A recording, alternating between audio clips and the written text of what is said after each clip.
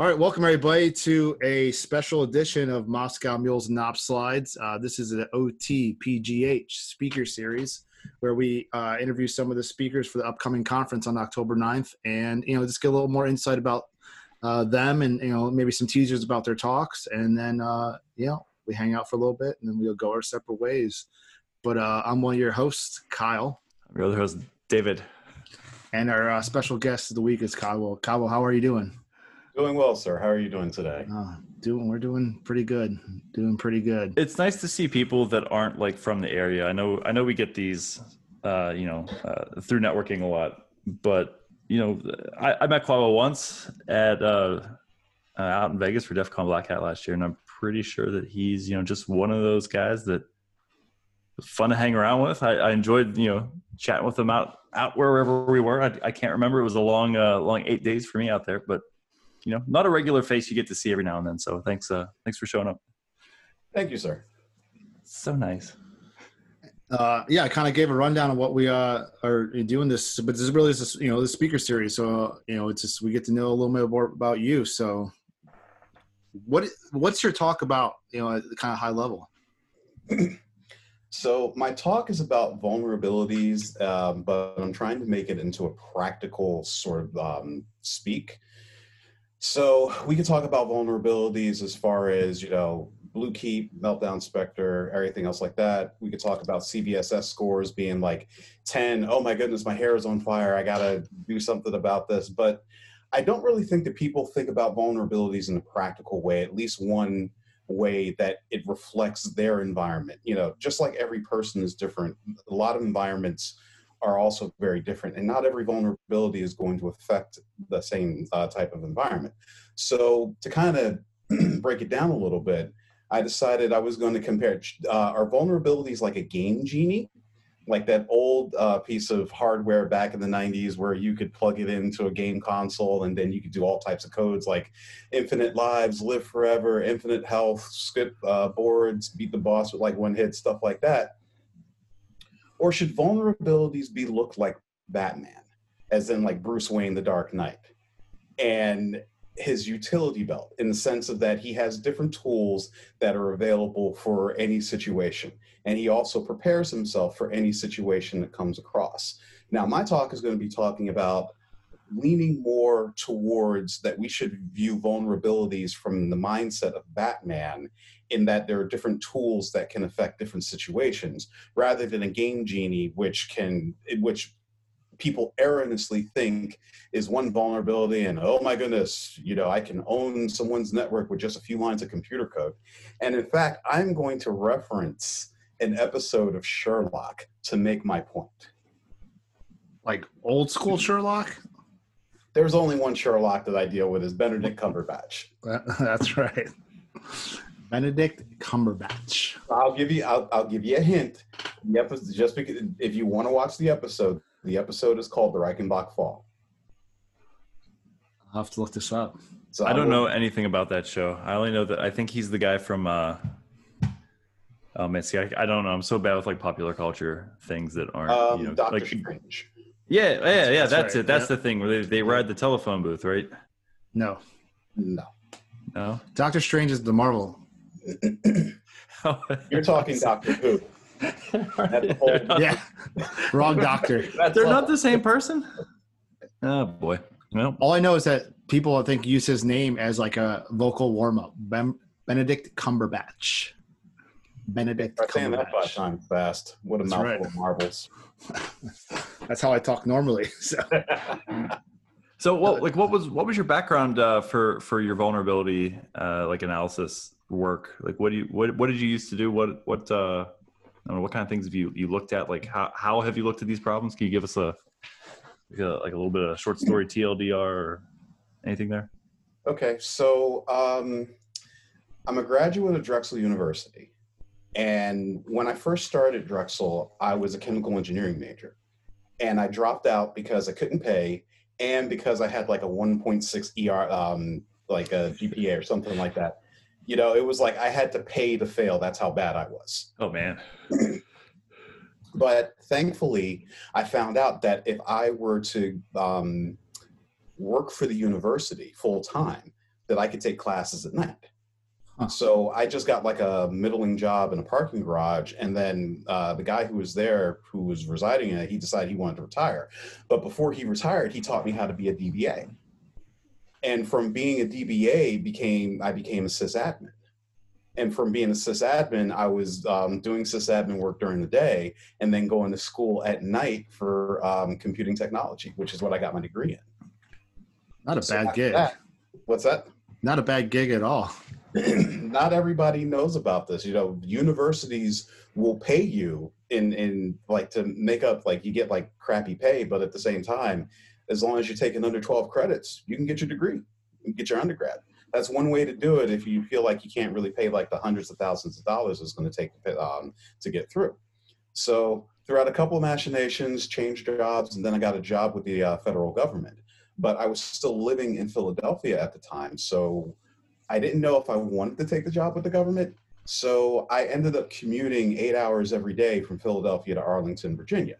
Oh man. What? So both of us having lived in the area, we know how insane that sounds just to compute, like even just from like Baltimore, right? Baltimore to Arlington, or even, further south in like Columbia or. So basically you went from, you went around the Beltway up, whatever, 95. There you go. Around Baltimore. I'll tell you how Bus? I did it. Train?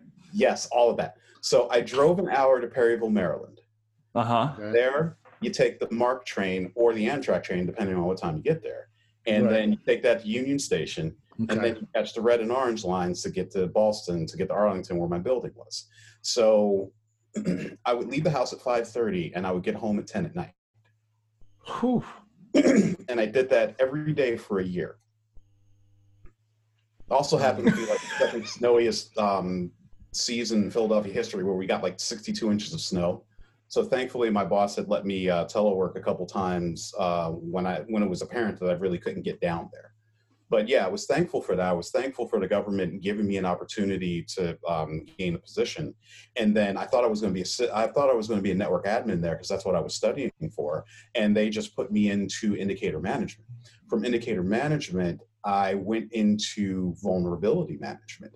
And part of my vulnerability management background is working with something called the vulnerabilities equities process, which if you guys are not aware of it, if you guys are aware of it, I'm not going to, okay, you're not aware of it. Okay, cool. So the vulnerabilities equities process is a group of government agencies that come together to decide whether or not they want to release vulnerabilities to the public. So from there, I was pushed into a position within vulnerability management within the disclosure branch. And what I did there was I would work with other companies, private and with other government agencies, and we would figure out the best way to disclose vulnerabilities to the public. From there, I gained a bit more knowledge about vulnerabilities and specifically how they work. And one of the things that I've noticed is that vulnerabilities are talked about in so many different ways and so many different frameworks. But what about a practical look at it? And on a side note, when we think about vulnerabilities, are we thinking about like the 1, 2, 3 lines of computer code that can pretty much own everything? Or are we talking about like a multi-layered defense, kind of like going back to video games, if you have like a level that's made up of like 4 different boss battles, and all these boss battles are techniques. I mean, if you've ever played Mega Man, towards the end of Mega Man, then you have all of these characters and you pick up little weapons along the way that helps you to defeat these characters faster than if you tried to do it on your own. So I'm thinking that vulnerabilities should be looked at more in a practical way so that you can understand better, not just what they are, but also how to defend yourself so that you can point out, okay, I've got this area that's vulnerable. This one might be like really high. I have like a CVSS of 9.9, but it's on a smart TV that is nowhere near my network. So I shouldn't really be running around like a chicken with my head cut off just because of that. So just thinking more of a practical look. I'll also be talking about one other thing. I'll also be talking about how when we speak in InfoSec, we sometimes don't speak the same language. If I were to say IOC to you, yeah, indicator of compromise. or also the International Olympic Committee. If I say IP, then yeah, internet protocol. No, we're talking about intellectual property.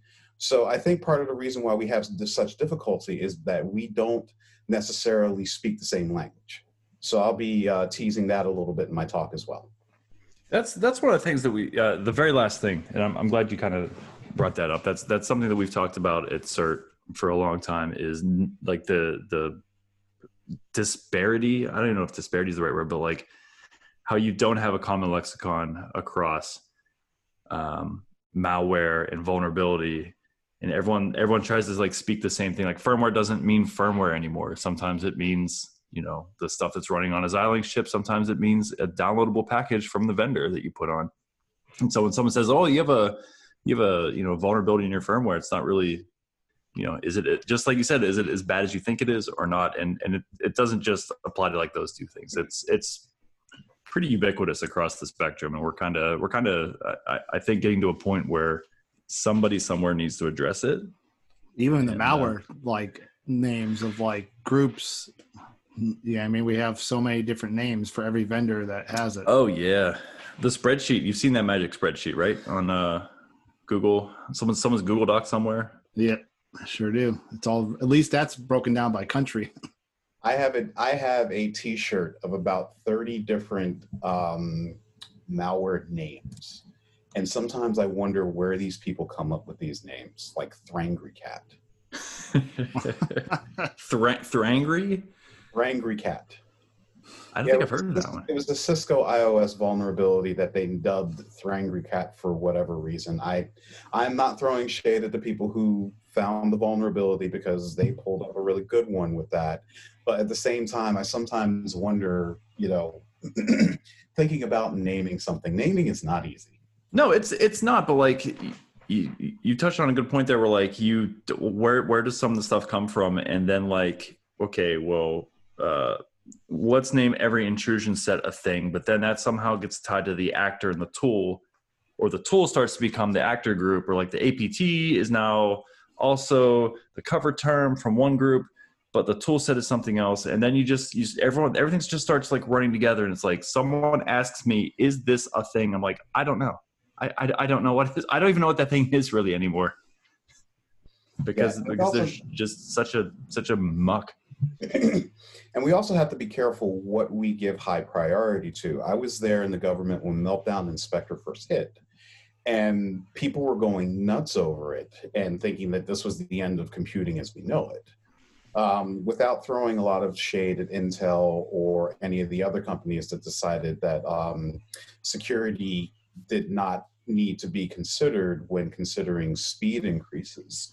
The bottom line is that as more information came out, it is a pretty gnarly vulnerability, but it's not really a practical one. No, it's not. It's not. Yeah, it reminds me of that XKCD. Is that the comic? Where it's like comparing the CIA to the NSA and how they get information. NSA tries to get information, and it's like a 128-bit cipher, and okay, we're done for. We can't break that. And then the CIA is like, here's a $5 wrench, go and beat it out of them. Yeah, well, that's a good point. Yeah, I remember the samples started to come over to us, and they're like, can you go find more of these out in like VirusTotal, or like go look internally and see if we can find more of these samples somewhere. And you're looking at them like, I don't know how anybody can execute this kind of thing anyway. Like, how do you know what operate? I mean, I don't know. You really have to be pretty surgical to figure out how to use that in a adversarial approach, I guess. But you know, it's definitely possible given some of the stuff that's out there. But a lot of the stuff that we ended up finding was just like, this is it was like one file that had like some magic phrase in it that was like the test bed for like, you know, download the file, compile it yourself, run it and see if you can, you know, go read some other section of memory, you know, ahead of the clock or whatever it was. And that's basically what we found, was like a lot of those executables. But I mean, what is it more practical for me to use Spectre or for me to fish? Because phishing still works. Oh, phishing always works, doesn't it? I mean, like, is phishing ever going to stop working? No, it's never not going to stop working. That's how. I mean, name another way. Like, I mean, like, isn't that like the highest, like most way Yeah. that an actor gets into a network? Because I think it's like percentage wise, I think it's at least like 75% is fishing, right? At least. When you watch the Sherlock episode, you'll see. Benedict Is it on and YouTube? Cumberbatch. Benedict. Also on Doctor Netflix. Strange. See, music is my entire life. I played tuba in high school, and my teacher wanted to teach me how to play Dixieland music. And he said that I could make a lot of money doing that. But I decided not to do that because I thought that I would look like a very giant candy cane with like some of those Dixieland outfits. Not that I'm hating on them because they do, because the Big 8 brass band out of New Orleans do a couple like really, really nice songs. I'll probably like throw that in another chat or Q&A or whatever. That's like really, really good. And I've always been a fan of like the Phil Collins Big Band. But I've been playing bass for about over 20 years. And I first learned how to play bass by playing jazz. So like some of my best times is when you take your instrument and you go to these open mic nights within some cities where it's just a bunch of musicians who don't know each other. They come together, they're given a song, and you just play along and you just jam with it. I don't know how y'all do that. It's pretty easy once you hear how somebody plays. You know, it's like learning how to talk to someone. It's like within the song. It's like you're all in a relationship with each other. It's like sometimes it could be just as easy as having a group conversation. Yeah. Phil Collins Big Band, is that what you said it was earlier? Yes. I need to check that out. We were listening to some Genesis this weekend. I love me some Genesis. Yes, you wouldn't realize it because it's not really advertised that much, but the album is called A Hot Night in Paris. All right. It goes through like a bunch of his songs like Susudio and like some of those other 80s hits. It's really nice. That's classic. I love Phil Collins. Yeah, I have recorded 3 albums as part of a bilingual Spanish gospel ministry for like the past 17 years. This guy's just like, you just keep coming up with things like, oh yeah, like you've lived at least twice as much as I have. Like there's no doubt about it. Like, you just got to get out of the house and you got to do stuff and you got to get involved. I really haven't done that much when it comes down to it. I mean, I beg to differ. In the last 30 minutes, I learned more about you than I knew before. Well, I will say the one thing that I will hang my hat on, getting back to vulnerabilities, is when Meltdown Inspector did hit and the government really wasn't given any information by any of the other vendors. I got to be quoted by Congress when they grilled Intel. And they said, yeah, an employee from DHS said it would have been nice to have that information before everything hit the fan. I feel like I heard that one. We might have been watching that. We were watching one of it the 'cause Art conference was rooms, there. right? Because Art was there, right? That was me. That Nice. was me telling them that. Well, that was an interesting story. Like, I mean, real quick before we can go on for hours, but like coming kind of back to that was a very unique situation. I remember like hindsight's looking back on it and how like it emerged because someone saw an update on a Linux forum for like the kernel. It's like in your time doing all this vulnerability management, has it really been something like that was like discovered in such a weird way where everybody was like, WTF, mate? Yeah, a lot of vulnerabilities are discovered by people stumbling across them or people just looking for them, trying to find them. As long as you have code, you're going to have vulnerabilities, so you just have to accept that. What made this one so different was because no one, at least when I was at the government, no one that I knew of was aware of the depth of this issue. And even then, if I remember correctly, the way that it was framed initially was that it was an update to a chipset, but that was it. It really didn't. Once the register or whomever got a hold of the information and then released it publicly, a lot of companies were scrambling because they weren't prepared for the backlash and for that sort of uncoordinated release. So there becomes another argument of like coordinated versus uncoordinated release. And then you start to think about, well, what's the if someone has a vulnerability and a vendor is not being responsive to releasing the vulnerability, does that give the individual the right to release that vulnerability to everyone in order to force the vendor to create a patch. And you can have an argument on both sides. My personal viewpoint is that if you don't give the vendor enough of a chance to work it out, and you don't try to build that relationship, then you shouldn't really push it out there, because now it is no longer a vendor to researcher sort of relationship. Now it's a vulnerability to everyone else. And oh my goodness, how are we going to defend ourselves against this type of situation? I'm not trying to be on the side of the vendor, because there are some vendors that are absolutely ridiculous when it comes to blocking releases of vulnerabilities. We don't even need to go through the list of vendors that have done things like just look in the past 90 days of what's happened. But I also have had instances where researchers were pushing vulnerabilities only because they wanted to get their name out. And, researchers got to eat too. So I understand both sides. So the sweet spot is trying to get both sides to agree in something that they both can benefit from.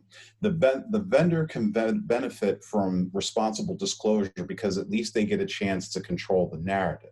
The researcher can benefit from responsible disclosure because, okay, now you have your name out there. Now you have this vulnerability that you work with the vendor to fix it. So it's not a perfect world. It's absolutely not. But I do believe that we're a lot better than we were like 10, 15 years ago. Oh, I'd agree. I mean, I think we've come leaps and bounds over the last few years. I mean, since I've been at CERT, I think we've come leaps and bounds beyond that. I'm sorry, I got nothing. I'm good here. I agree with everything everybody said. I was just trying to sit here and think also if what the difference is between holding a vendor hostage with a 0 day, where you're just kind of looking for some sort of bug bounty payoff that they're not giving you, or maybe along the lines of you have the vendor that doesn't respond and you're like, well, listen, I got this thing and it's pretty bad. What are you going to do about it? I don't know. Do you start trying to peddle it on the black market? Something, where do you go? What? So so they got to eat. One case that I worked on recently was a vulnerability that was made available by Brian Krebs.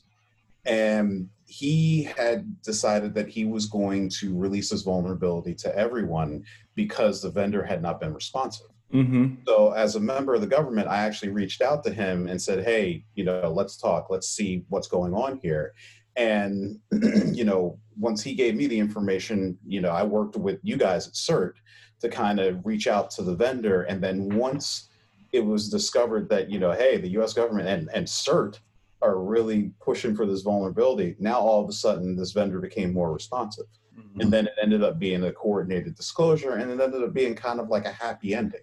Unfortunately, not everybody's as tenacious as far as tracking that sort of thing down as you. So that's, I think, one of the problems that we're going to end up running to, and anytime that something like this happens. Yeah, I mean, there's that happy medium that's hard to hit, right? It's hard to find, it's the meeting in those days, right? But still holding the vendor responsible to get it done, but knowing that mm-hmm. understanding Dina's world and understanding more of the vulnerability creation world, just from the outside, it's man, it's hard to find that happy medium because you don't really understand vendors development life cycle that comes into play. But is this something critical enough they need to do a stopgap and do this now and then continue on? I don't have the answers, and it seems to be a continuous problem that will always exist. And I don't think like you said, I think you said it right, is that it's finding that sweet spot. And I think the way to find that sweet spot is to make yourself as neutral as possible. Don't really try to take sides. I know in some cases it's harder than others, but you want both sides to believe that you have transparent, that your motives are transparent. You want the vendor to believe that you're not really trying to work with the researcher, but ultimately you're trying to protect the people that this software affects. So one of the challenges within InfoSec is just that people acting like people, looking out for each other and kind of taking care of each other. It's just such a very impersonal field. It's a very difficult field when it comes to relationships. But I think that once people start fostering those relationships, things get a little bit better. People are more willing to open up. People are more willing to talk if they feel like they can trust you. If they can trust you, then they know that, okay, he's not going to screw me over. She's not going to browbeat me over this. And at the end of the day, from my perspective, I was always about serving the people. So it didn't matter who was right or who was correct in any respect. All I wanted to make sure was that the public got the correct information, and they also got a way to alleviate this vulnerability, to protect themselves against it. It didn't matter to me about like all the backroom politics or anything else like that. At the end of the day, I serve the people. We have to protect the people because those are the ones who are most affected by the decisions that happen here. That's a great way to end it right there. I mean, it's a hell of a icing on the cake, in my opinion. Thank you. But Cabo, I really appreciate you coming on. It's been a great conversation. But I don't have anything else. David, do you? No, we're good. I'm good. Thanks again for participating. We got to have you on for a full one because we could there's a lot here. Quality content. I want to hear some like of his like old like the old good war stories, right? You know, every good researcher that's been sitting around the government or has spent some time has some good stories. So or even like your days working at the university. Like I'm sure there's some good war stories from those days too. I knew about HVAC and vulnerabilities well before I understood about vulnerabilities. And I'll have to tell you guys one day about the time that I almost got fired from DHS. There you go. So you saved that one. That's perfect. That's perfect. Well, we'll definitely have you on again for a full one. I'll get you on the books for like probably December if you're available, but we'll get you on the books for sure. And sure, I would greatly appreciate that. Thank you. That'd be awesome. Yeah. Do you, real quick, the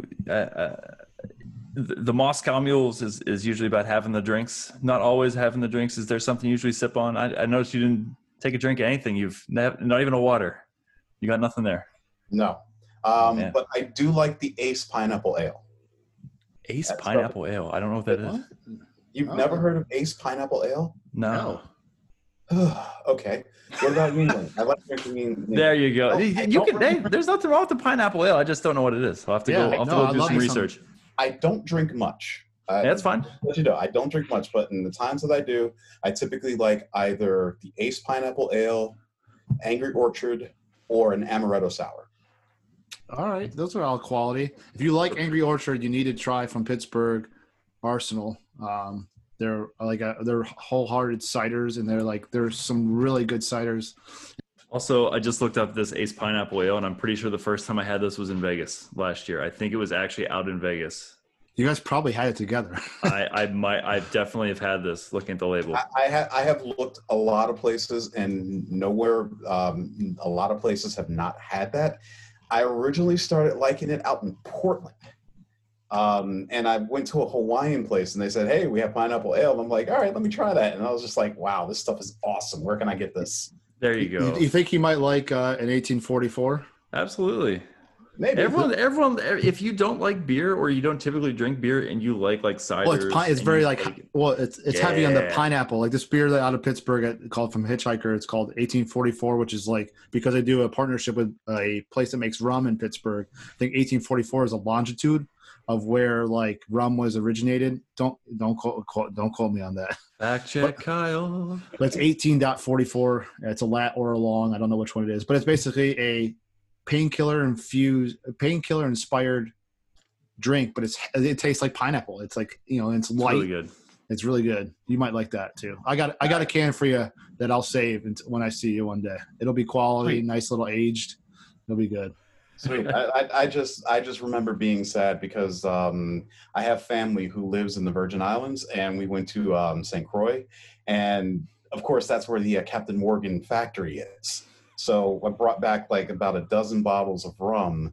Again, I'm not a drinker, so just having it. And then come to find out that the box was halfway destroyed. So like half of the bottles had leaked out. No. That's hopefully not in your luggage. No, I wish it were, because that would have been a little bit easier to swallow. Because you could wring it out into a container, maybe. Well, thank you again. But like how we always like to close it out, everybody stay thirsty. Cheers. Cheers.